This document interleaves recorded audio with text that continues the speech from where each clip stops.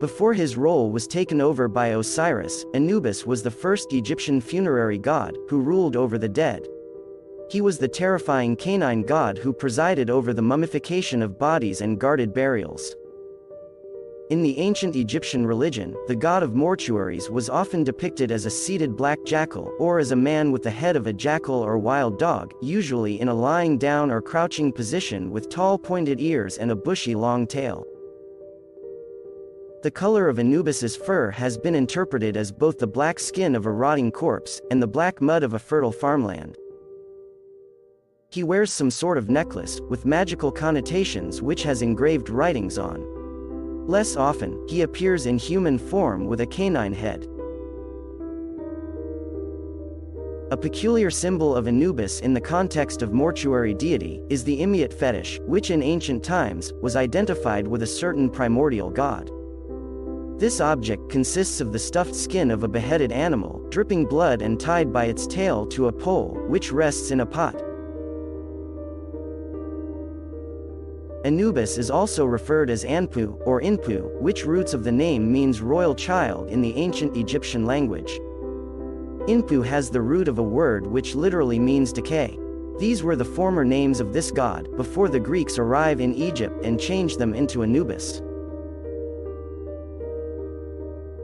The parentage of Anubis is quite confused, but the most popular notion seems to place him in the Old Kingdom as a son of Ra and Nephthys. But in the New Kingdom there's a story that said Osiris mistook the goddess Nephthys for his wife, Isis, and impregnated her. Their child was Anubis. After that incident, Isis raised Anubis as her own son, the product of this accidental affair. Other accounts name the cat goddess, Bastet, or the cow goddess as his mother, and later texts identified his father to be Seth during the Middle Kingdom. But Anubis finally came to be regarded as a son of Osiris, especially from the darker side of his character, which was remembered in the epithet, the one who eats his father. Anubis' consort, and female counterpart Anput, is often depicted as a pregnant and nursing jackal, and was sometimes considered to be the protector of Osiris. And together with her husband they had a child called Kebashe, whose name means cooling water. She is referred to as a serpent and related to the mummification ceremony, where she would fortify the corpse against corruption by giving water to the spirits of the dead while they waited for the mummification process to be complete. Most of Anubis's epithets link him with death and burial. He who is in the place of embalming. Anubis was related to mummification. By the end of the 3rd millennium, Osiris had become the king of the dead. Anubis was incorporated into the Osiris myth as the god who invented mummification to preserve the corpse of Osiris. In fact, when the legend of Osiris emerged, it was said that after Osiris had been killed by his brother Seth, his organs were scattered all over Egypt, but were retrieved and given to Anubis. Anubis then became the chief guardian of the mummy of Osiris and a supporter of Isis and her son, Horus. Anubis' title, Master of Secrets, chiefly referred to the gruesome secrets of the embalming tent. He was especially associated with the bandaging of mummies and the ceremony known as the opening of the mouth ritual. The ancient Egyptians believed that in order for a person's soul to survive in the afterlife, it would need to have food and water. Thus, the opening of the mouth ritual was performed to give the mummy back the senses it had enjoyed during its lifetime. In the Old Kingdom, Anubis judged the fate of the deceased, a role eventually taken over by Osiris. Out of respect for the god, Anubis stepped down from the position he held in the underworld, and let Osiris be the new ruler, bestowing judgment upon the souls that were presented to him. However, Anubis kept his major role of watching over the dead.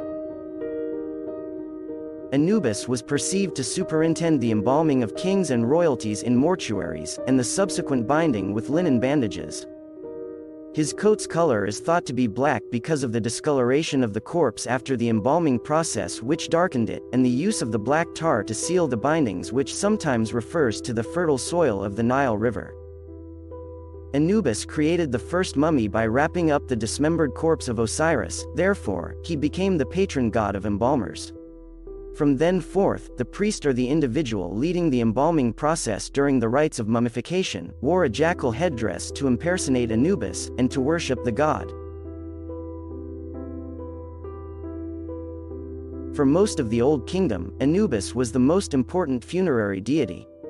His figure was carved in tomb entrances, to warn off grave robbers at a time when no other deities could be shown in non-royal tombs.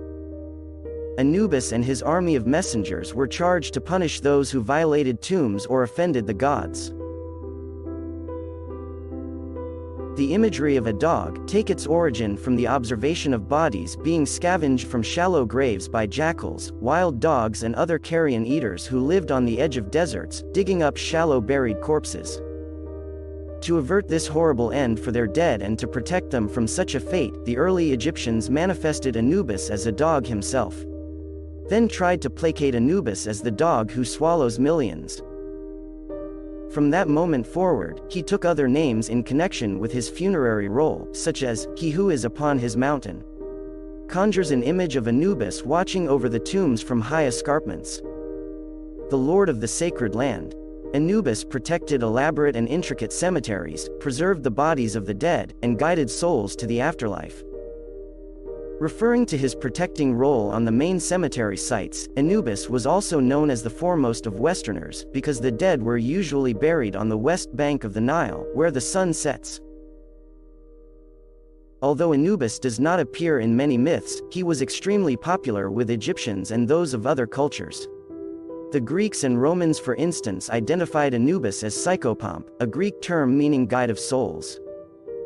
An expression they used to refer to their own god Hermes, the messenger of the gods in Greek mythology, who was also a guide of souls in their journey to the underworld. Anubis then started to be referred by the Greeks as Hermanubis, a combined word of Anubis and Hermes, because of the resemblance of their tasks. The god Anubis was often depicted as guiding individuals across the threshold of the living world to the afterlife, and was heavily worshipped because he gave people hope, despite modern beliefs. The Egyptians marveled the guarantee that their bodies would be respected at death, and their souls would be protected and justly judged. Another one of Anubis' role was the guardian of the scales. In the Book of the Dead, Anubis is shown in the throne room of Osiris, where he supervised the scales in which the hearts of the dead were weighing against Ma'at, the feather of truth, with Osiris pronouncing judgments. Hearts heavier than Ma'at would be devoured by Ammit, and suffer a second death, while the lighter ones would ascend to a heavenly existence. Therefore Anubis is sometimes known as the claimer of hearts, and among his duties was to fetch the hearts of the followers of Seth.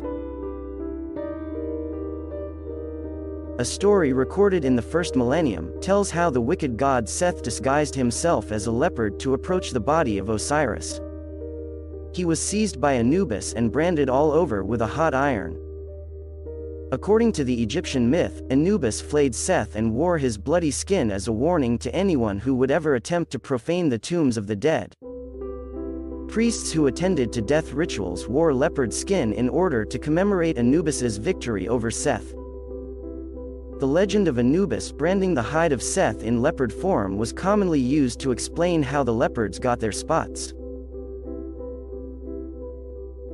Said to be the illegitimate son of Osiris, Anubis remained an important funerary god in the Roman period, but his cult was singled out. This may have been partly because of his popularity with necromancers. Actually, demonic spells explain how to summon Anubis, the keeper of the keys to the underworld. When he appeared, Anubis was used as a go-between fetching the spirits of gods and mortals from the underworld to answer the shaman's questions. He also acted as an enforcer of curses, a role that he plays a lot in numerous movies. In the popular culture, Anubis is often portrayed as the sinister god of the dead. He gained popularity through books, video games, and movies franchises where he is given evil powers. But, despite his nefarious reputation, his image is still the most recognizable among the Egyptian gods' pantheon, and will remain, in my opinion, quite popular for years to come. If you like the video and enjoy Egyptian mythology, consider leaving a thumbs up, a comment and share. And don't forget to subscribe as it helps me to keep on uploading content for you guys to enjoy. And turn on the bell so you won't miss anything out. And as always, stay curious.